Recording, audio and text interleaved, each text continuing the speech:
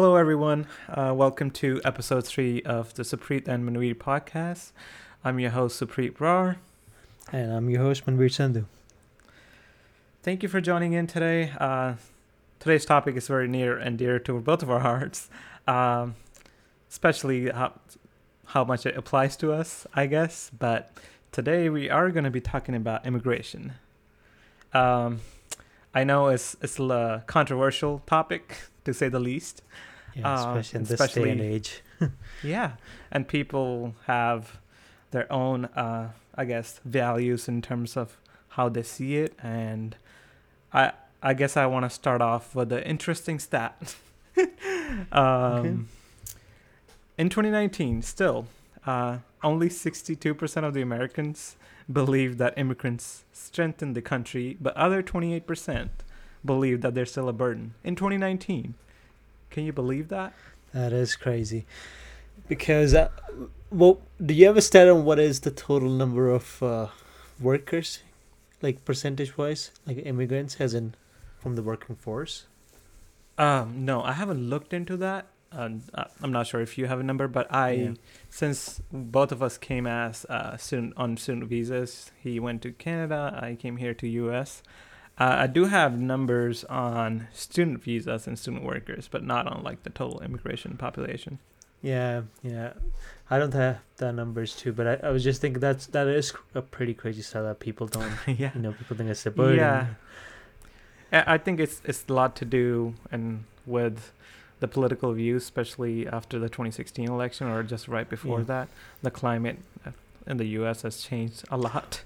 Well, I think in Canada, well, I'm not sure about rest of Canada how it is. Maybe it's a little bit different, but in Alberta, I've seen that. But I think the main reason is the industry here has been so bad for the last 80 years almost. So people see people are desperate, and people are making a lot of money, right? Without earning, without getting a degree, you could make hundreds of thousands of dollars each year working in the oil fields, right?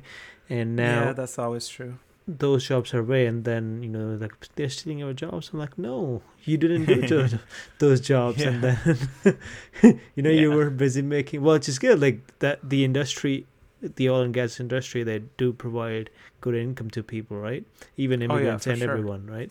Mm-hmm. But at the same time, there were other jobs that immigrants took over.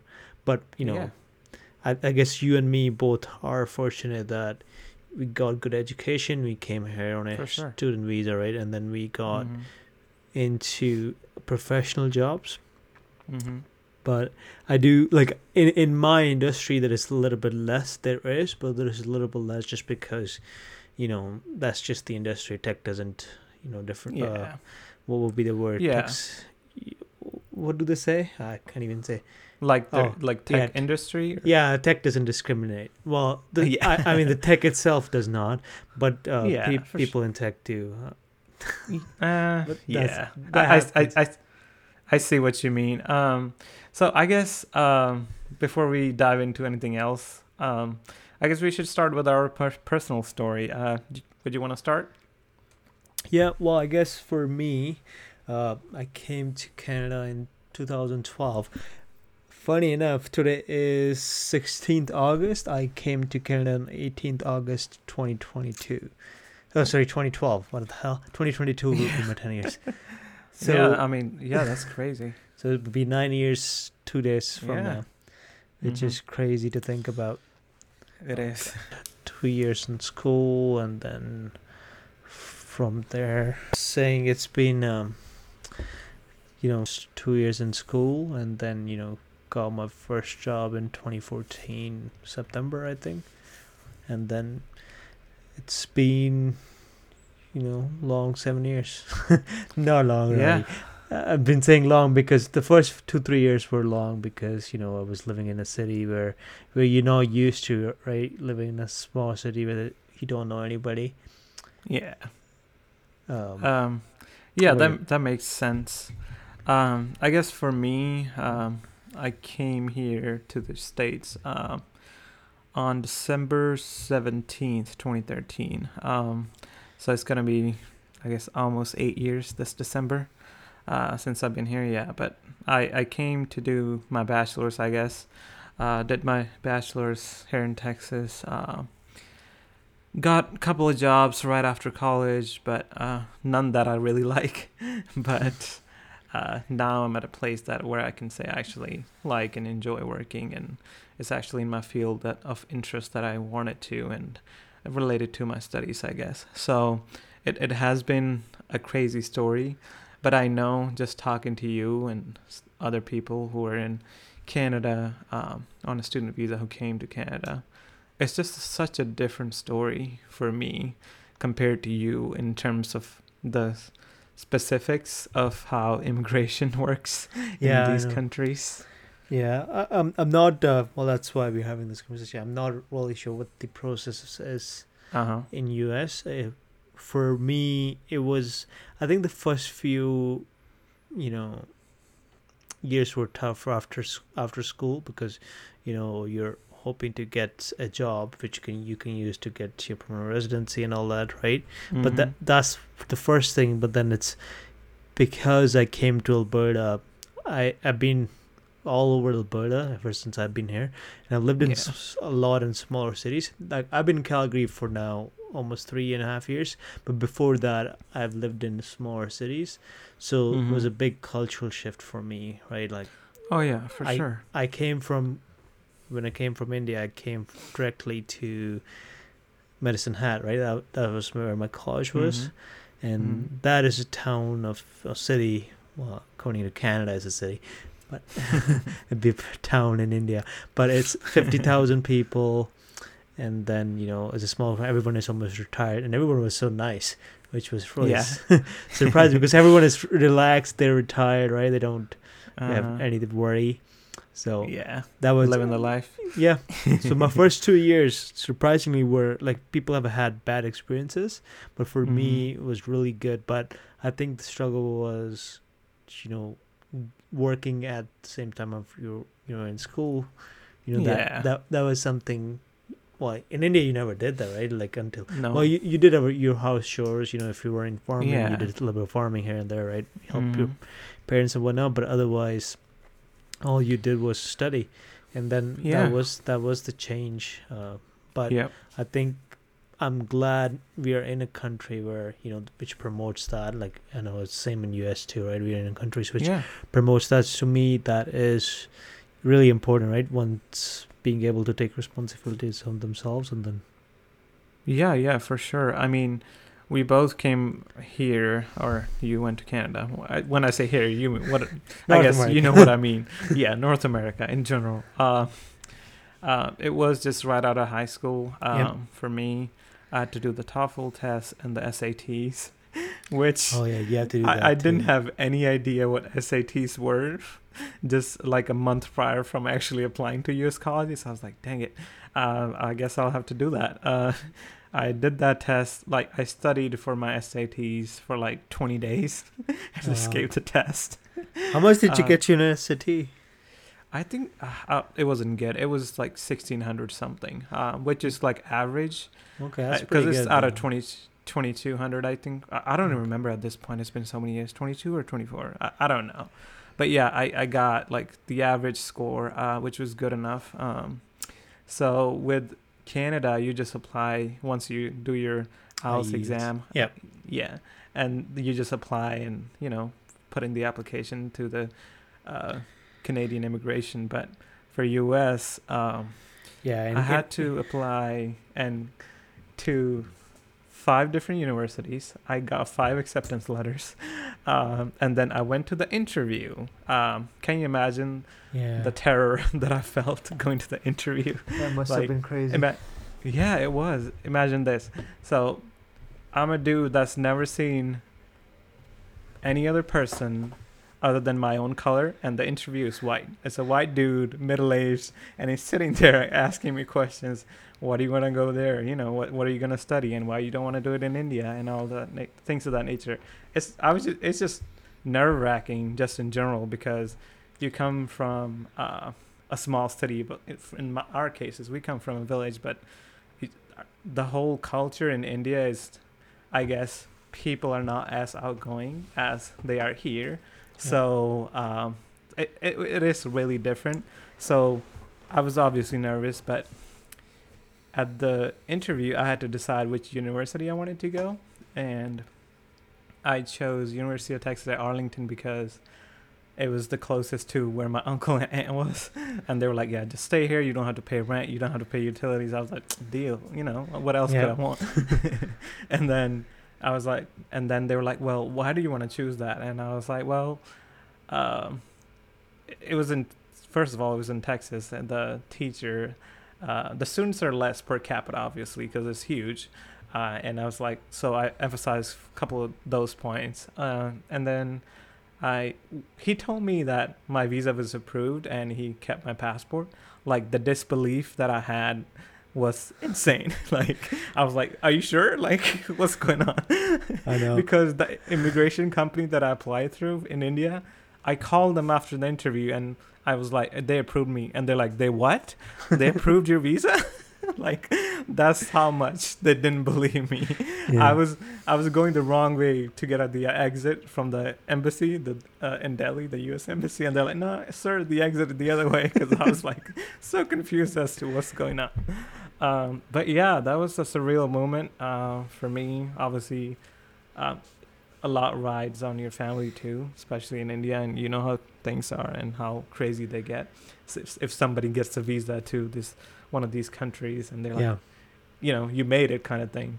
But as a student, you're still right out of high school, you're still trying to figure things out.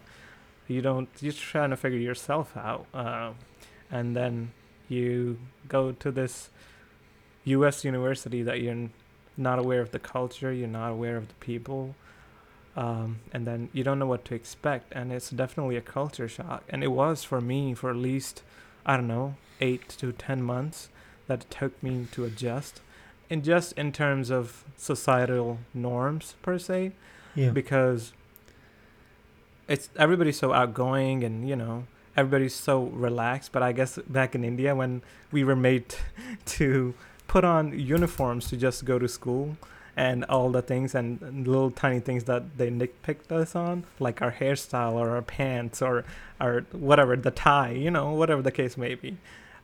So it was kind of different, to say the least. But yeah, I got used to it, and then I guess then I was at a point where I could say how far I've come in terms of just my own critical thinking, I guess, and then just going to college, getting more exposure than completely different from your upbringing. And the university I went to is like one of the most diverse campuses.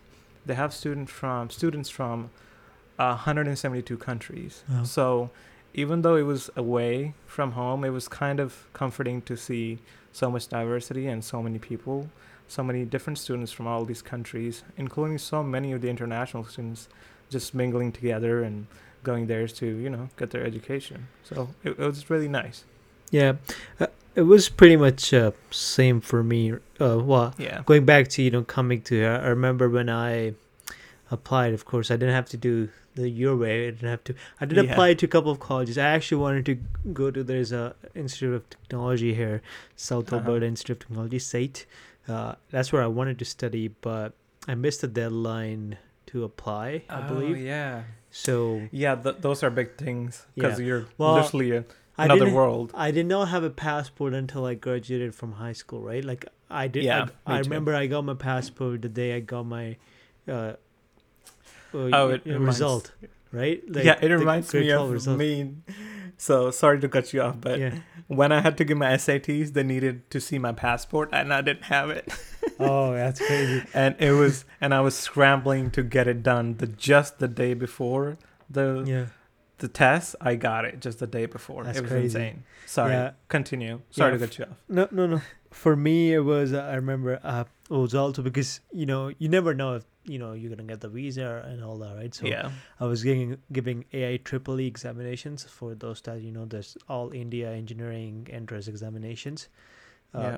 And I gave that exam. I was preparing for that, and at the same time I was preparing for IELTS, like IELTS, the IELTS exam. And I took some classes for IELTS just to get. We knew English in our school. Everyone spoke English, Yeah. right? But Yeah. I think we just had to knew the format, know the format and everything, right? So And just the listening part of it takes time because you're not used to the accent. Yeah.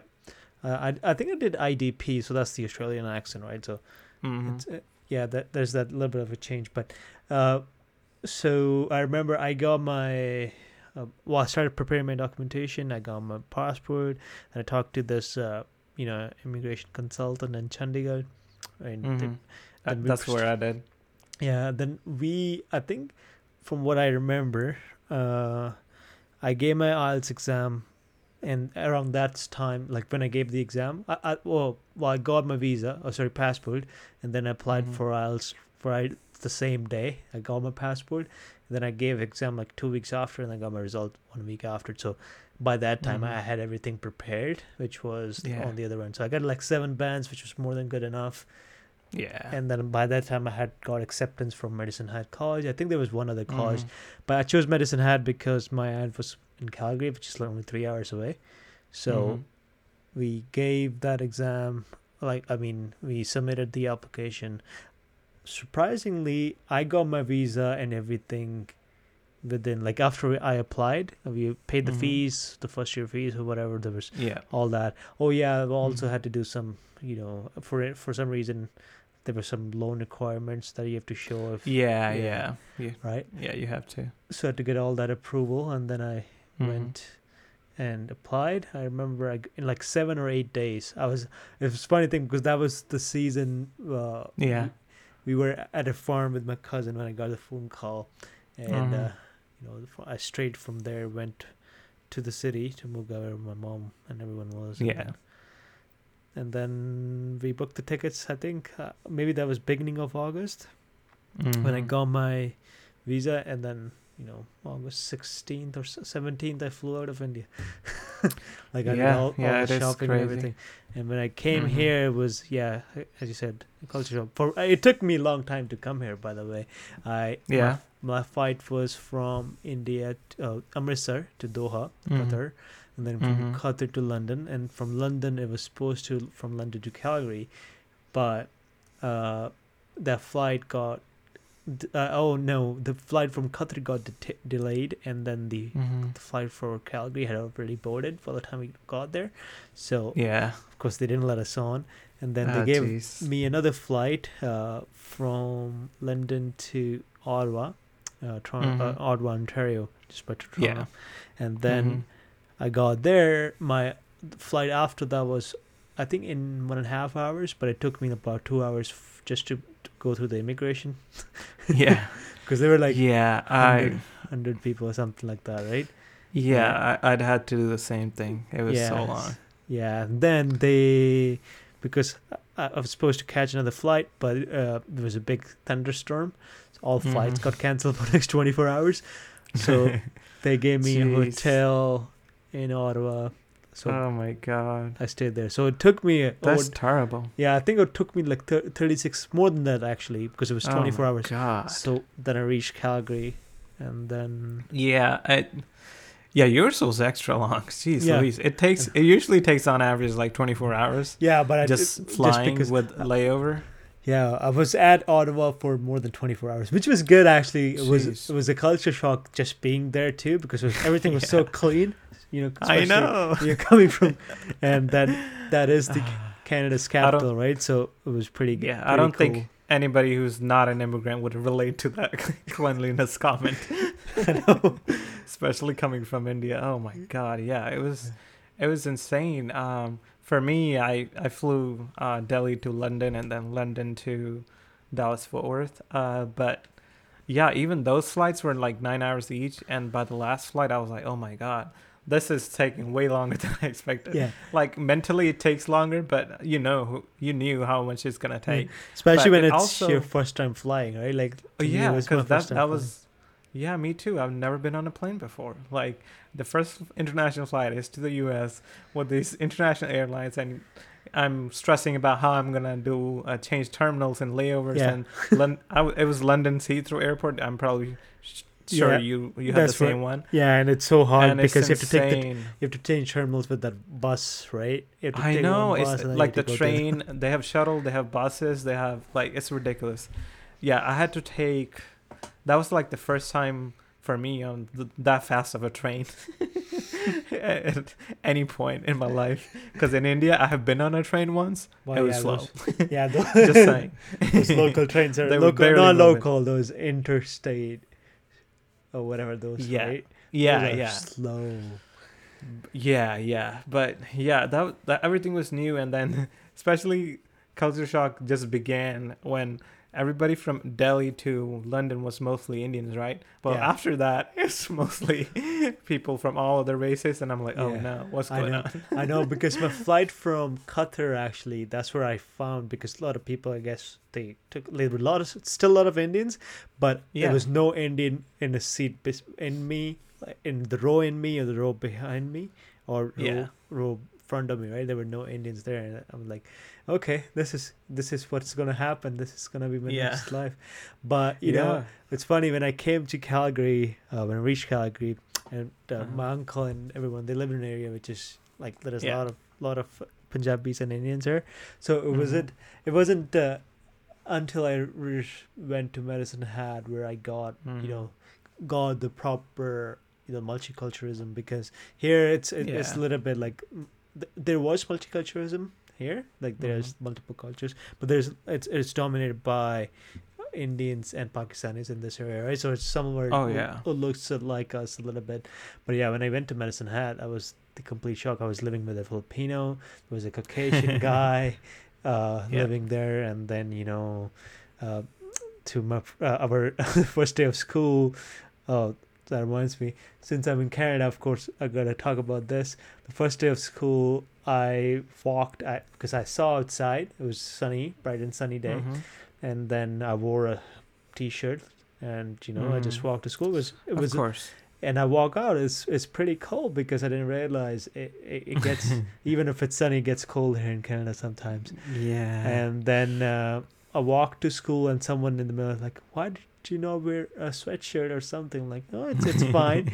And then on the way back, it actually snowed. I think my first day of school, it snowed a little bit, but I was just excited to see the snow, to be honest. Oh yeah, me too. I had to wait like a year and a half to see snow in Texas, because it's Texas. So, but yeah, I mean, I was excited. I mean, I've never. So correction, I did see snow one time. We went to a hill station, Shimla, right? Yeah. And surrounding areas, the famous hill station in India. And they did have snow there, but it wasn't like snowing. It was just snow on top of a random hill and mountains. But yeah, but that was interesting. Like there were so many firsts as soon as you just get on that plane. I It was know. ridiculous. Yeah, I think the first few months is you get it first every day. Well, that's a first. Yeah. That's what you say to yourself. Yeah. I mean, just talking about, as you were talking about, I just looked this up about number of Indians in Canada. As of December 2019, there were over 1 million registered Indians. And I'm not sure if they're talking about now, like up to 2021, how much they would be. But yeah, even in the U.S., I'm pretty sure it's probably more. But yeah, it's ridiculous. They said registering is. I'm not sure. Are they talking? Are they talking about Native Americans or Native Canadians? No, this is bad. They are. I think they are. That's how you know Google's messed up. Jeez Louise, Google. Oh my God. Oh no. You have to write total Indian immigrants in Canada. I think that's what you would have to. Jeez Louise. Oh my God. I apologize. Nope. This is my first apology podcast. Here we go. So it would be Indo-Canadians. I think that's what it would be. Yeah, they call it different, and I guess different regions. Because, there's a lot of Indo-Canadians here, but I believe the total number, the list I pulled up from 2016, it was 1.375, 1.37. Yeah, over. Right? So I think right now. So that was correct. Yeah, it might be a little bit more. Yeah, that was correct. Yeah. So Thank God, Google. We have hope. And well, looking at the numbers, I think the number pretty much goes with the number of people in each province. The only odd one is Quebec, but I understand that because not a lot of people know French, and Quebec is this. You need French to survive in Quebec, according to me. So, but yeah, Ontario first, British Columbia second, and third is Alberta. But I believe population-wise, Quebec is number 3. Maybe I'm wrong. I could be wrong, but yeah. Yeah. I guess for Indian immigrants in U.S., it was saying in 2010's census it was 1.6 million. It's a decade. That's probably double now. Yeah, but that's crazy. The percentage is so low compared to Canada. Canada, 4% of the population, right? Given that it's just 32 million people, out of those, if that's 1.5, 1.4, 1.3, whatever, it's that's why every time I go to Canada, I say like more Indian people than I've ever seen in U.S. combined. That's your problem. You go to Surrey, BC, right? I know, right? I need to explore other parts of Canada. Yeah, you need to go to Nunavut, and then you will only see 65 Indian people according to Google. Jeez. Well, we shall see, huh? Okay. I guess moving on to just international students in the U.S. I wanted to, I guess, again, I'm here with my numbers. Yeah. There are over more than 1 million international students coming to the U.S. every year. Isn't that ridiculous? That is crazy. How many of them are from India, though? The number one country is China. Second is India. So more than at least a half, if not more, or 1/3, let's say. But yeah, it's mostly Asian countries, for sure, and predominantly China, and then India. India second. Okay. And they contribute $45 billion to the U.S. economy every year. And that's not including tuition. That's including just retail, dining, and transportation. Isn't that ridiculous? Yeah, that is crazy. Well, I found an interesting stat. So, guess which 3 countries would be top for international students? Just in Canada? 3. Yeah. No, just 3. Through countries around the world. Where people usually come? Yeah. To? Number 1 would be U.S. Yeah. It'll be, I could see number 3 being Canada, maybe Australia and UK. Yeah, that's what it is. It's United States, Australia, and then Canada. But yeah, Australia is intriguing. I didn't expect it to be second. Australia. What's the population for Australia? Don't even know. I don't know. Just look it up. Canada is surprising to me because Canada, given we do accept a lot of international students, we accepted in 2019 642,000, which is crazy, which is almost half of what US accepted, but our population is nothing, right? But I think at the same time we have a big landmass, right? So Canada needs a lot more immigrants, to come here and then help the economy. But I think at the same time, this is the best way to come to Canada, and it's the best for government, right? Because students bring in the money, and if they can assimilate in the culture, if they feel good being here, then they pursue their permanent residency and stuff, right? And work permanent and stuff. Yeah, for sure. And just as a student, as I was saying that in U.S. they contribute $45 billion just living here. Yeah. Imagine I believe living the number having. Sorry. Yeah. Go ahead. Sorry. I believe the number for Canada would be pretty high too. I did check. I can't find it right now, but I believe it was something like in billions. I don't know how many billions, but it was, I think, about around 10 billion, maybe around that, because you know, as an international student, you do pay hefty fee compared to what other people pay. So in US it's 3 times. Yeah, it's so I pay 3 times every semester per course. Yeah. What a local student pays. And in 2020, just because of the restrictions, fewer international students cost $1.8 billion lost to the US alone. Yeah, in 2020. I bet it's the same here, right? Like in Canada, Hmm. which is Yeah, crazy. yeah. But Because I it's think the it's demand went down last year, right? Because of COVID, and then yeah, but Canada's still doing better relative to US because right after 2016 and the Trump administration, the restrictive laws, uh, Canada and Australia saw 16 and 15% jump in their student that's population, and US saw a decline for the first time in almost 10 which, years. which is crazy because. Yep. And another thing is, I don't know if you know, a lot of Canadians do go Hmm. to U.S. universities as well. Well, vice versa Yeah, too. for I've seen sure. a lot of Americans here as well. Yeah, I But mean, US is the number one country where students come to study, so it yeah, does make sense that well, everywhere. and I think for us is basically what I have seen is in U.S. it's easy to get into colleges because there's Hmm.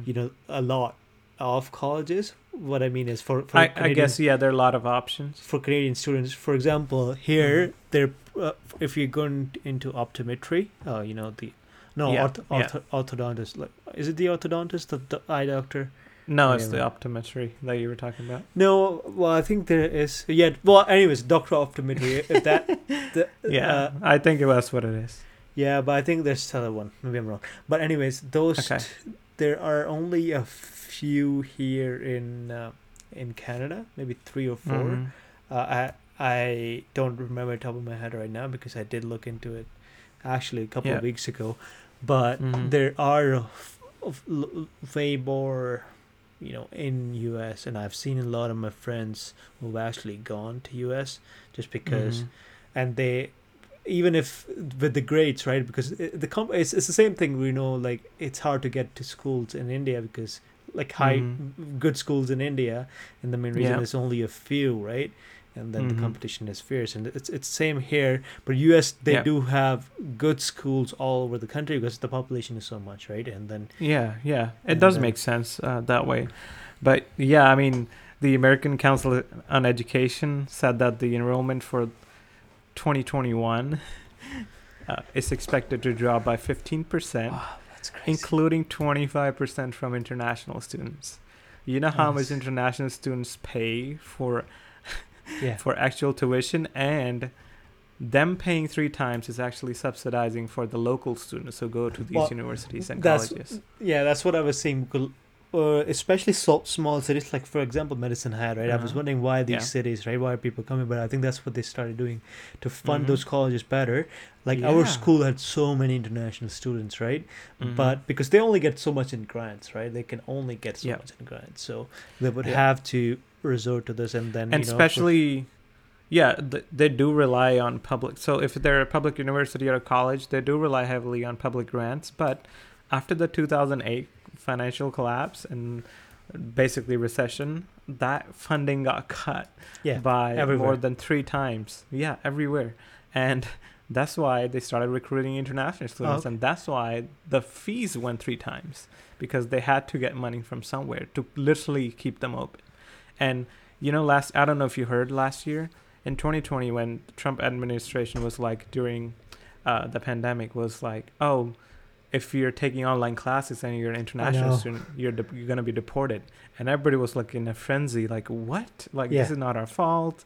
And it shouldn't be. It's just discriminatory, literally. Yeah, Um, I did actually have some friends who had to come back to Canada Yeah, and it's take online ridiculous. classes, and then once Yeah. schools actually got back, they had to get back. The which thing so is, crazy.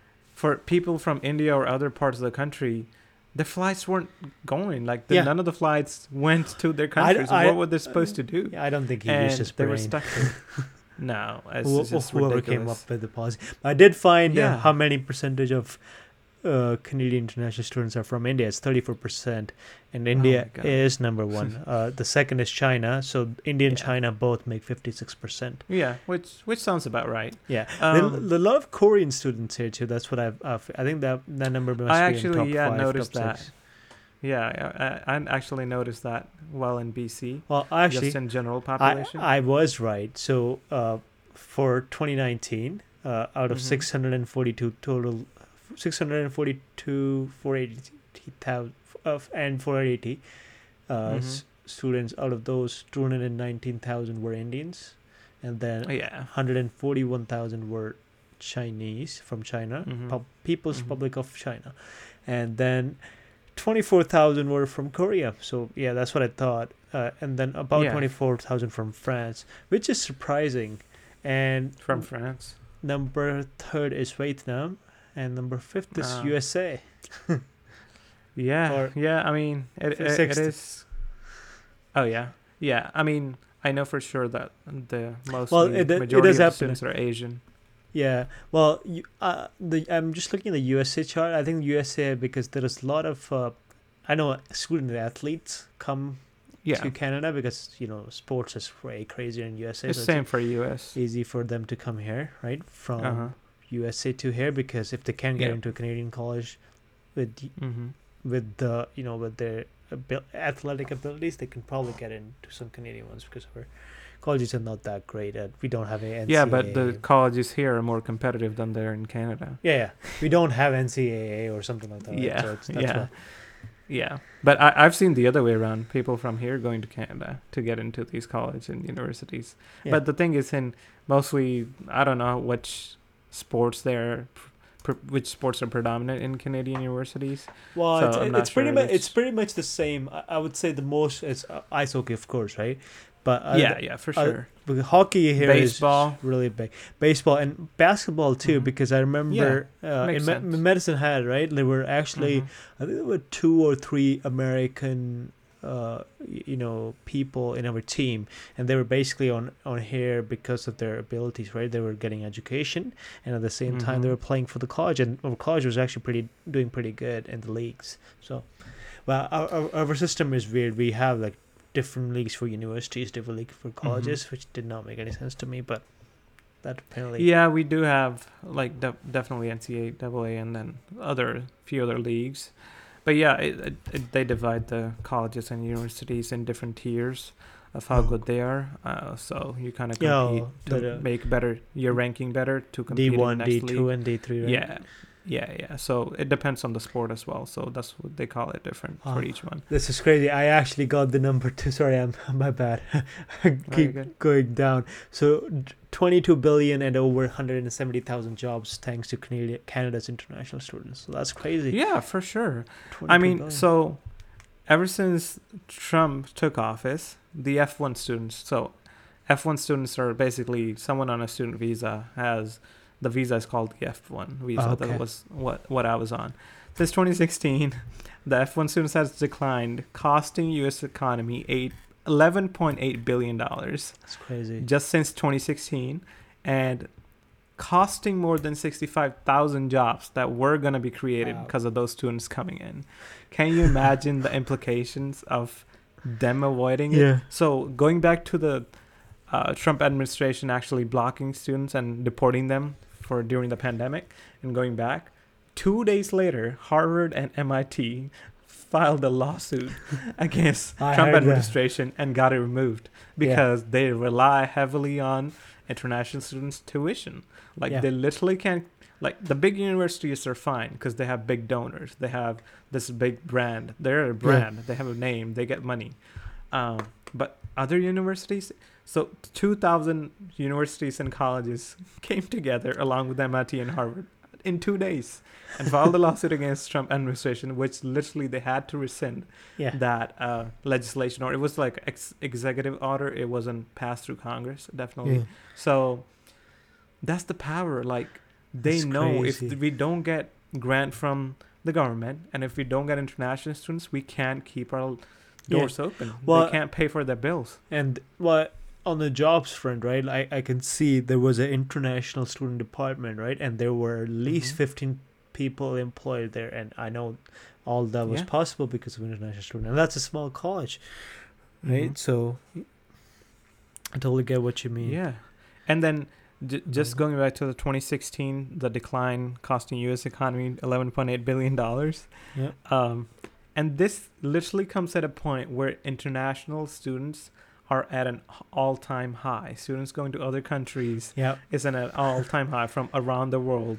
But the U.S. is seeing a decline just because of the extra restrictive policies of the U.S. government. I don't understand it, but I think that was his voting based, right? Like Yeah, yeah. in Canada they're doing the opposite. So I think Mm-hmm. the federal government decided that COVID has hit us bad. We need more people to work it. Well, our population is really low, right?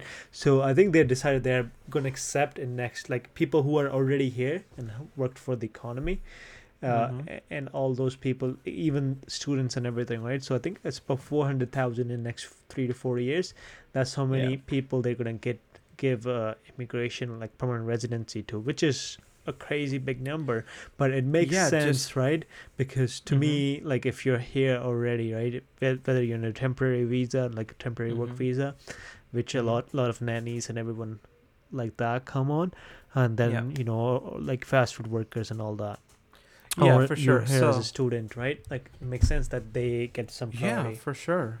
And I know different countries right after students complete their bachelor's or their 2 year program or their master's or whatever they came here to do. Right after, US has one of the most strictest policies in terms of staying and working here. So first of Oh, all, okay. if you get a job, first of all, if you finish your degree, you complete, you have to leave the country within 60 days after Really? graduation. Yeah, you have Oh, to. Otherwise, you're in unlawful status. So you're oh living wow. without a status and you'll be deported and never come back I think for in 10 Canada, years. it's a little bit similar, but what they do is, you have 90 days. If you don't apply Mm-hmm. you have 90 days to get your work permit. If you don't, if you Yeah, I applied was your work gonna. permit right away, if you Yeah. can, usually it takes a month, but even if it takes 90 days, but as long as you have applied, you're good to stay. You're not Mm-hmm. unlawful. Yeah, yeah. So But I how was does gonna that get to work? that point.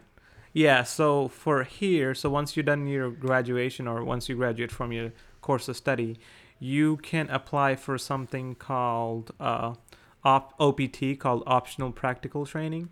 So that means you can stay there and work depending on your major from 12 months to 36 months, so a year to 3 years. If you're a business major, you can only work a year. Uh, If you're in STEM, which is science, technology, engineering, and mathematics major, you can work and stay there for 3 years. But that's only if an employer sponsors you and gives that's you that crazy. optional practical training. Um, and it has to be related to whatever you graduated in. So it doesn't mean if you graduated doing accounting, you can't get a job as a store manager at Walmart and get the, you know, work visa to stay. No. And I was reading on it. I knew this already, but it just confirmed that my belief that right after 9/11, Yeah. they really tightened the security Okay. just because a couple of the people involved in it they found out that they were student visa holders who overstayed their visa. So now, Okay. ever since then, they have been so strict on pressuring colleges and universities to give information about people, international students on student visas, staying in the U.S. and what the status is, literally Okay. each semester, like how many courses they're taking, which courses they're taking, when is their visa expiring, and when they're gonna get out. Yeah, I think Canada have made it a little bit stricter now because they are Uh-huh. kind of they like before you were able to just drop your school for like Mm-hmm. you can just do one semester a year, but now you can't. You have to be in school, otherwise you would never get your permanent residence, or you would never get your visa actually if Uh-huh. you do it that way.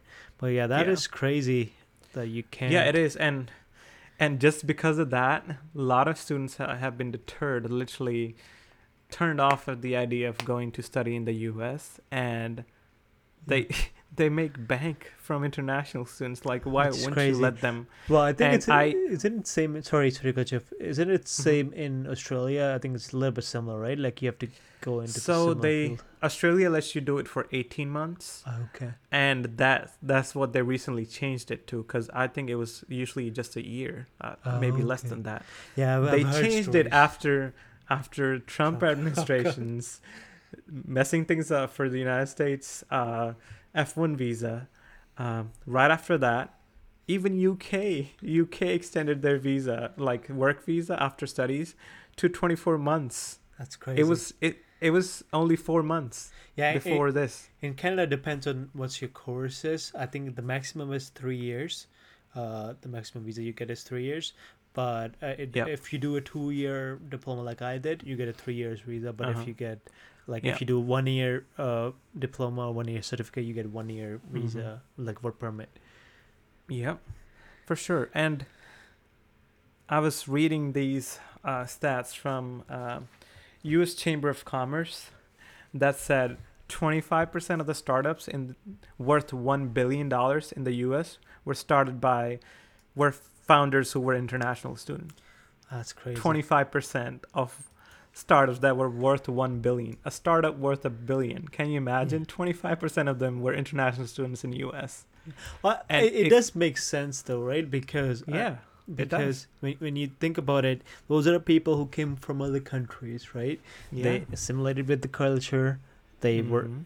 able to push through all the because that's one of the toughest thing to do, right? When you, especially Oh when yeah, you're for sure. like people who are alone, right? Like who don't have anyone Mhm. around, have to Yeah. do everything themselves, and then for them, if most people, like especially to get to some universities and colleges in Canada and USA, it's really hard. But if you're able to Mhm. get there, you're probably the top bunch. Of course, you'll Yeah, do yeah, stuff for like sure. this. And also just if you come in as a student, you acquire the skill when you graduate.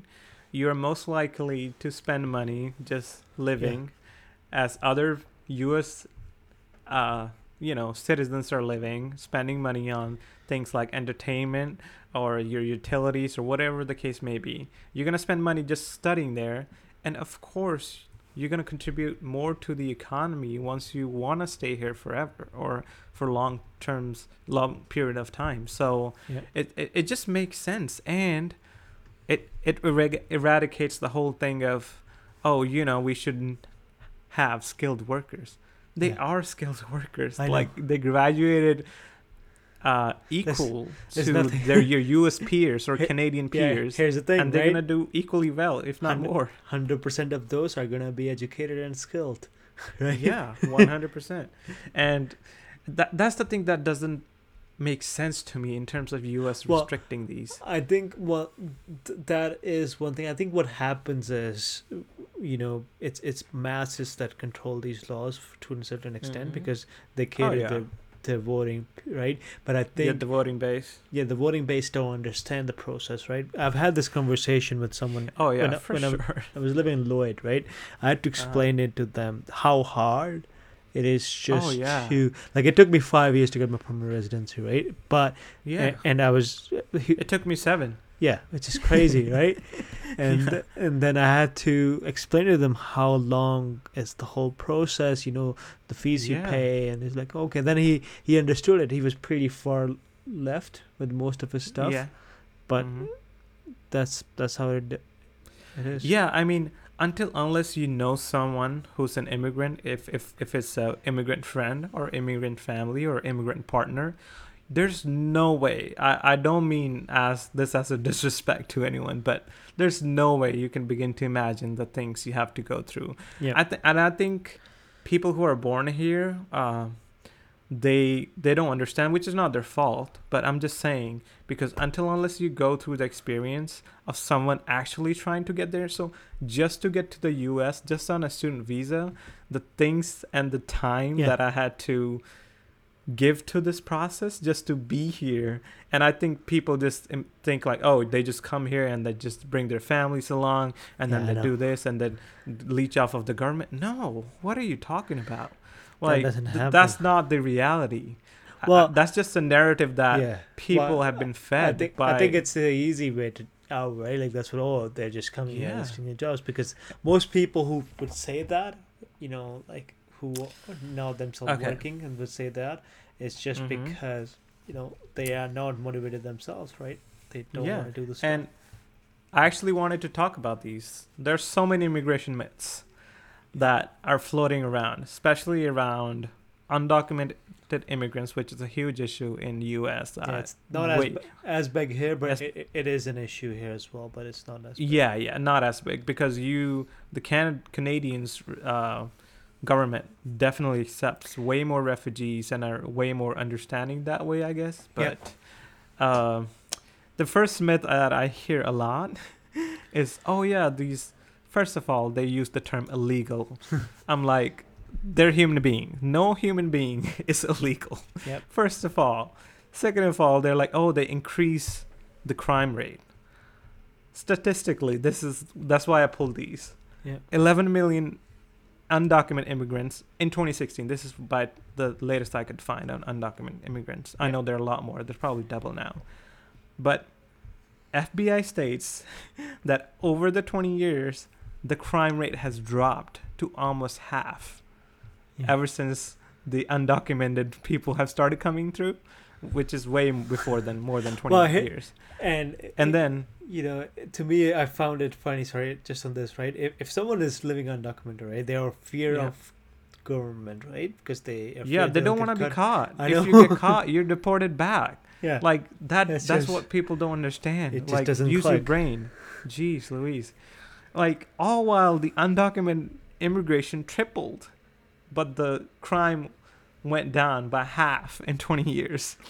And in 2015 alone, USCIS, which is the U.S. immigration system here, removed 139,000 illegal immigrants. Oh. I say illegal, but I should say undocumented, because that's what they are. They're not illegal, but it's just a term that I don't like. Yeah. Who were previously convicted of a crime. And I think people have this narrative that they don't get vetted as much as they should be, but they do. No. I've seen it firsthand. Yeah. I've known people who have crossed the border, even from India, like, sort of, you know, getting out of the situation, let it be religious, let it be they can't live there anymore, the dangers to their life. And I've heard stories. Like, the amount of vetting they do, they hold you in a detention center until you're clear that you're not a harm to the society in general in the U.S. And they go back to your country. They reach out to immigration officers in their, like, U.S. officials in that country, because every country almost has a U.S. embassy in their country. So they go through the process. They go through police clearance, all the claims that they've been, or accusations, or any police record that they might have. Yeah. This is not that you just walk in and they'll just welcome you. No, it's not. It's not a vacation for them. I know. It's literally life and death. Yeah. That's what they're escaping from. And I don't think people understand that part of it. Yeah. And I want to go, I know I'm taking a long time here, but I want to also discuss the taking jobs from Americans. First of all, most of the immigrants, undocumented, I'm talking about undocumented immigrants who come through. I pulled the statistics and it says 8.1 million are working or are looking for work. And the work that they get is usually construction, it's usually cleaning, or usually farming, because 47% of the undocumented immigrants don't have even a high school diploma. Yeah. And they can't apply for other jobs. What jobs are they taking? I know. Like, what are you talking about? Especially in US, right, where I think your minimum wage is $7 or $7.25, whatever. $7.25, right? Yeah. Federal wage. Yeah. It's double here. But anyways, but like, no one is gonna work at a farm at that rate. Like, no American, right? No American bottom. No, and they are ready to accept lower wages because they know they don't have the skills. Yeah, they don't have the options too, right? Because it's not like they could just walk in McDonald's and get a job, because they don't have a social security number. Yeah, they can't get cleared, and they can't get a social security number. And that is one of the reasons, right? You're able to produce cheap labor, and then that leads to cheap fruits and cheap vegetables from the farms. And it's actually quite the opposite. These people are getting ripped off. I know. You know, like, that's against the law. I know it's against the law to unlawfully get over this side of the border. Yeah. But they're literally fleeing death, war, and crimes, or the immediate danger to their life or their families. And I don't think people understand. And just the undocumented immigrants make more than 5% of the total labor force in the U.S., which is ridiculous to me. Yeah. And then, as I said, 47% of them don't have a high school education, so they can't just, walk in and get a job at Walmart. And meanwhile, only 8% of the native-born Americans are the ones that don't have high school diploma. So Yeah. see the comparison there. Like I there's, know. it's not even close. And I think people just like to hate on it just because they think, oh, they're taking our jobs. Yeah. Their crime rate is going up, but it's not. If you look at the statistics, it's not. It's actually the opposite, to be honest. And obviously, they're gonna be bad fruit in, you know, every What? bunch of people. Yeah, that Yeah, and happens. it's just it's life. It's humans. You know, we're gonna have some people that do mess things up for other people or that do commit crime, but it's not like they're not being deported. The USCIS and especially ICE and the Trump administration has been literally ripping families apart, and some of them were born here. Like, Yeah. what are they supposed to do? You know, Which so is the it's craziest just thing. ridiculous. And another thing that I hear from them or people is, oh, the undocumented immigrants aren't paying any taxes.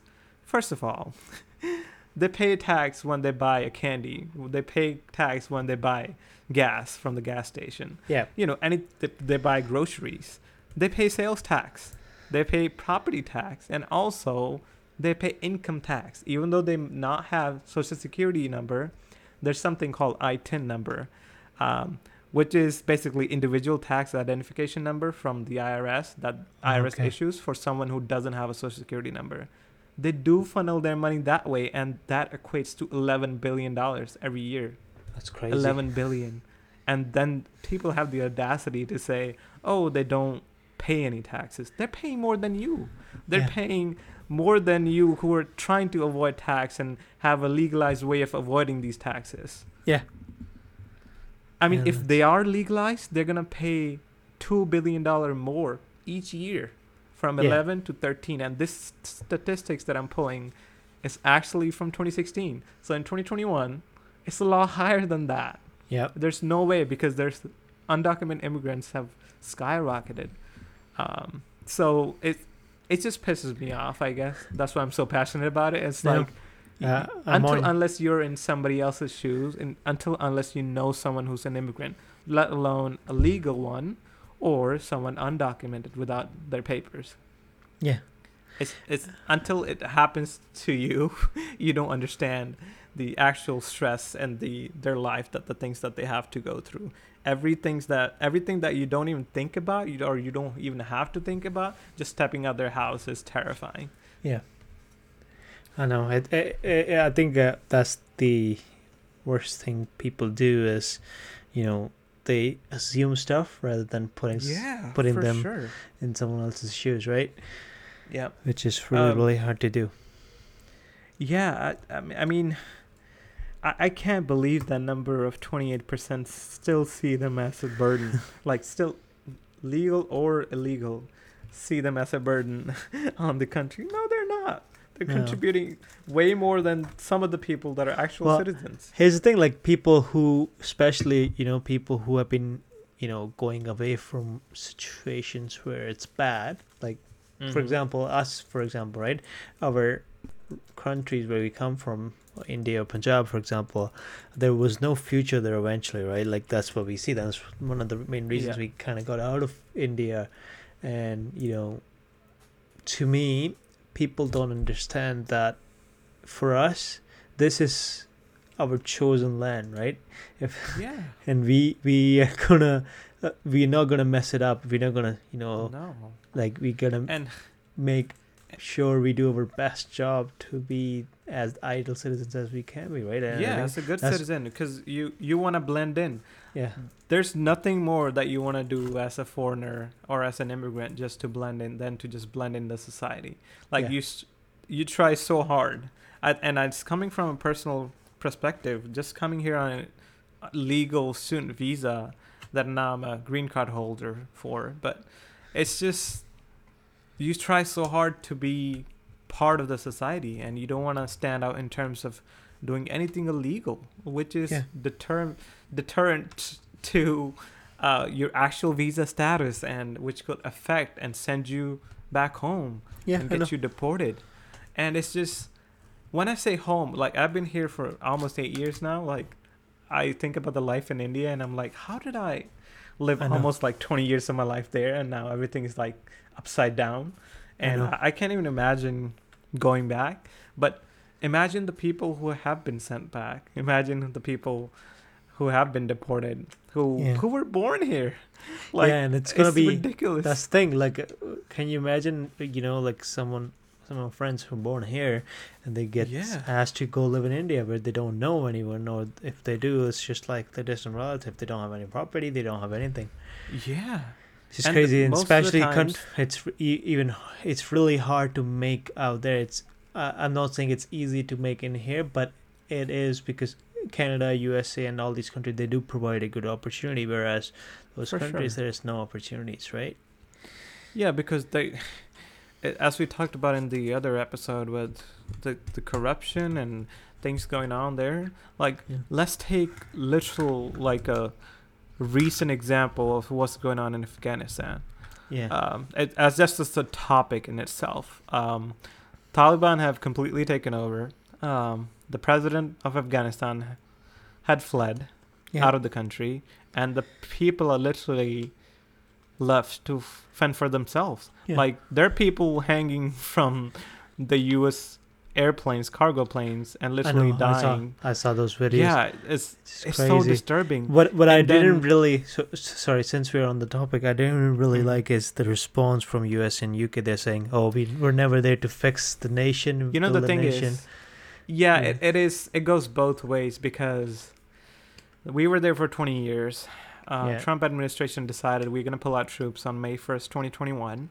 Yeah. When Biden administration took over, they had no choice but to abide by that. Yeah. They had a choice. They could have said, "Oh no, we're gonna stay," but that was risking retaliation from Taliban, which they had subdued for so long.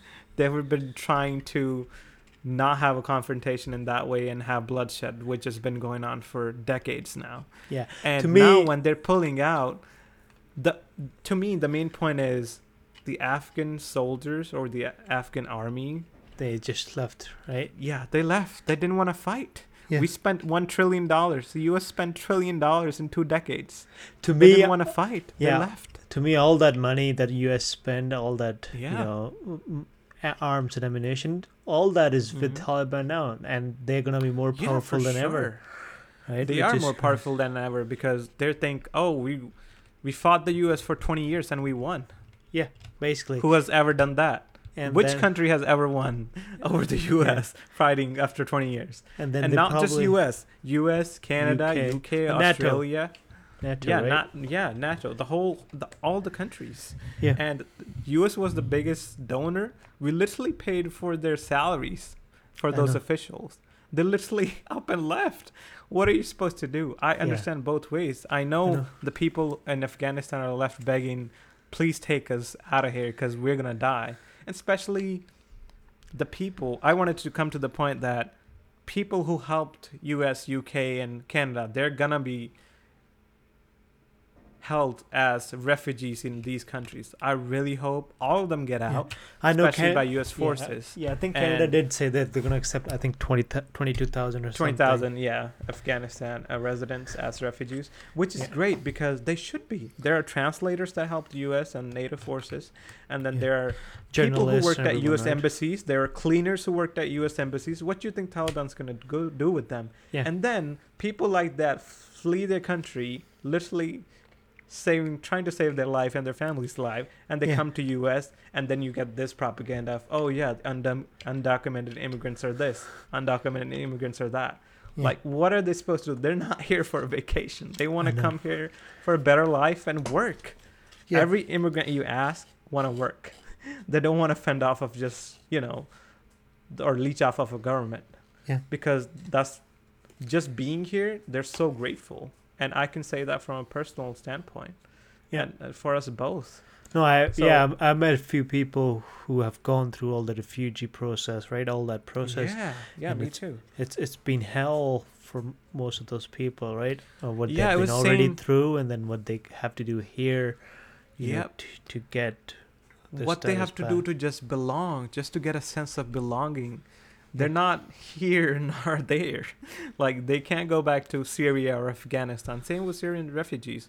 Like, almost the whole world literally bombarded the place. They literally tore their houses down and then What they're supposed just to do. left. Yeah. Yeah. I mean, what are they supposed to do? Where are they supposed to go? That's what, like, put yourself in those people's shoes, and especially in Afghanistan now, what's going on. Like, wouldn't you do anything and everything in your power to save your family, Yeah. to provide for your family? Like, that's what they're doing. Yeah. And it's just the narrative that it's just more political than it is on a human level, and Yeah. which is the worst thing that you can do, and this is the cause of the major difference here. No, I agree. Yeah, I mean, I guess this whole rant about immigration for me especially was just that something that I'm really passionate about, and especially coming from personal point of views and Yeah. what 100%. we I have thi- been through. I think that's what irks me, right? And when people talk about all the stuff and they've never Mhm. been through, they're just lucky to be born in a Yeah. country like this, right? And then they're Yeah. still complaining. It's just the funniest thing to me. Yeah. And then any immigrant you ask, they'll definitely say how grateful they are to be here now. Yeah, No matter 100%. where they come from, they're here now, and that's what matters for them. And if Yeah. they can do that for their family, why not? They're contributing part of the society, and they want to be a model citizen for just to stay here, just to enjoy these freedoms and liberties that, people in our countries or here have in North America, I guess, or in Western countries. Well, I think hopefully, anybody listening to this or anybody who did Mhm. not know about the topic might gain something from it. And if For sure. I think it's good to have the conversation. I think that's what does Mhm. not happen. I've had experiences in the back where I thought I should have talked to people, people who had a Mhm. different perspective because they Yeah. never saw the other picture. So No. I do feel like I should have talked, but I have Uh-huh. started doing that now. Like if I do see Yeah, someone for who doesn't sure. understand, I think it's mostly people don't understand other people's perspective because they've never seen Yeah. that, right? And again, I hate repeating myself, but if it hasn't happened to you in your personal life or somebody that you know in your personal life, I don't expect you to understand. But maybe through Talk mediums about it. like this, like podcasts, like YouTube, or whatever you're listening it from, like, this is why one of the reasons we wanted to do this podcast, because there's so many of us, when I say us, people from our school, probably listening to this, but also who are also, here in Canada or US or Australia or New Zealand or anywhere in the Europe, from just our class. And I think it's important to talk about these things and Yeah. things that actually matter. No, I agree. Yeah, and I really hope you guys enjoyed our conversation today. And we hope to see you soon on the next episode as well. Be sure to subscribe. Be sure to just leave us a review and let us know what you think about our podcast, our episodes, and point of views. And if you have your comments, please feel free to leave them in the comment section, the review section, wherever you're listening. So without any further ado, I guess that's it for this episode. We'll see you in the next one. Right.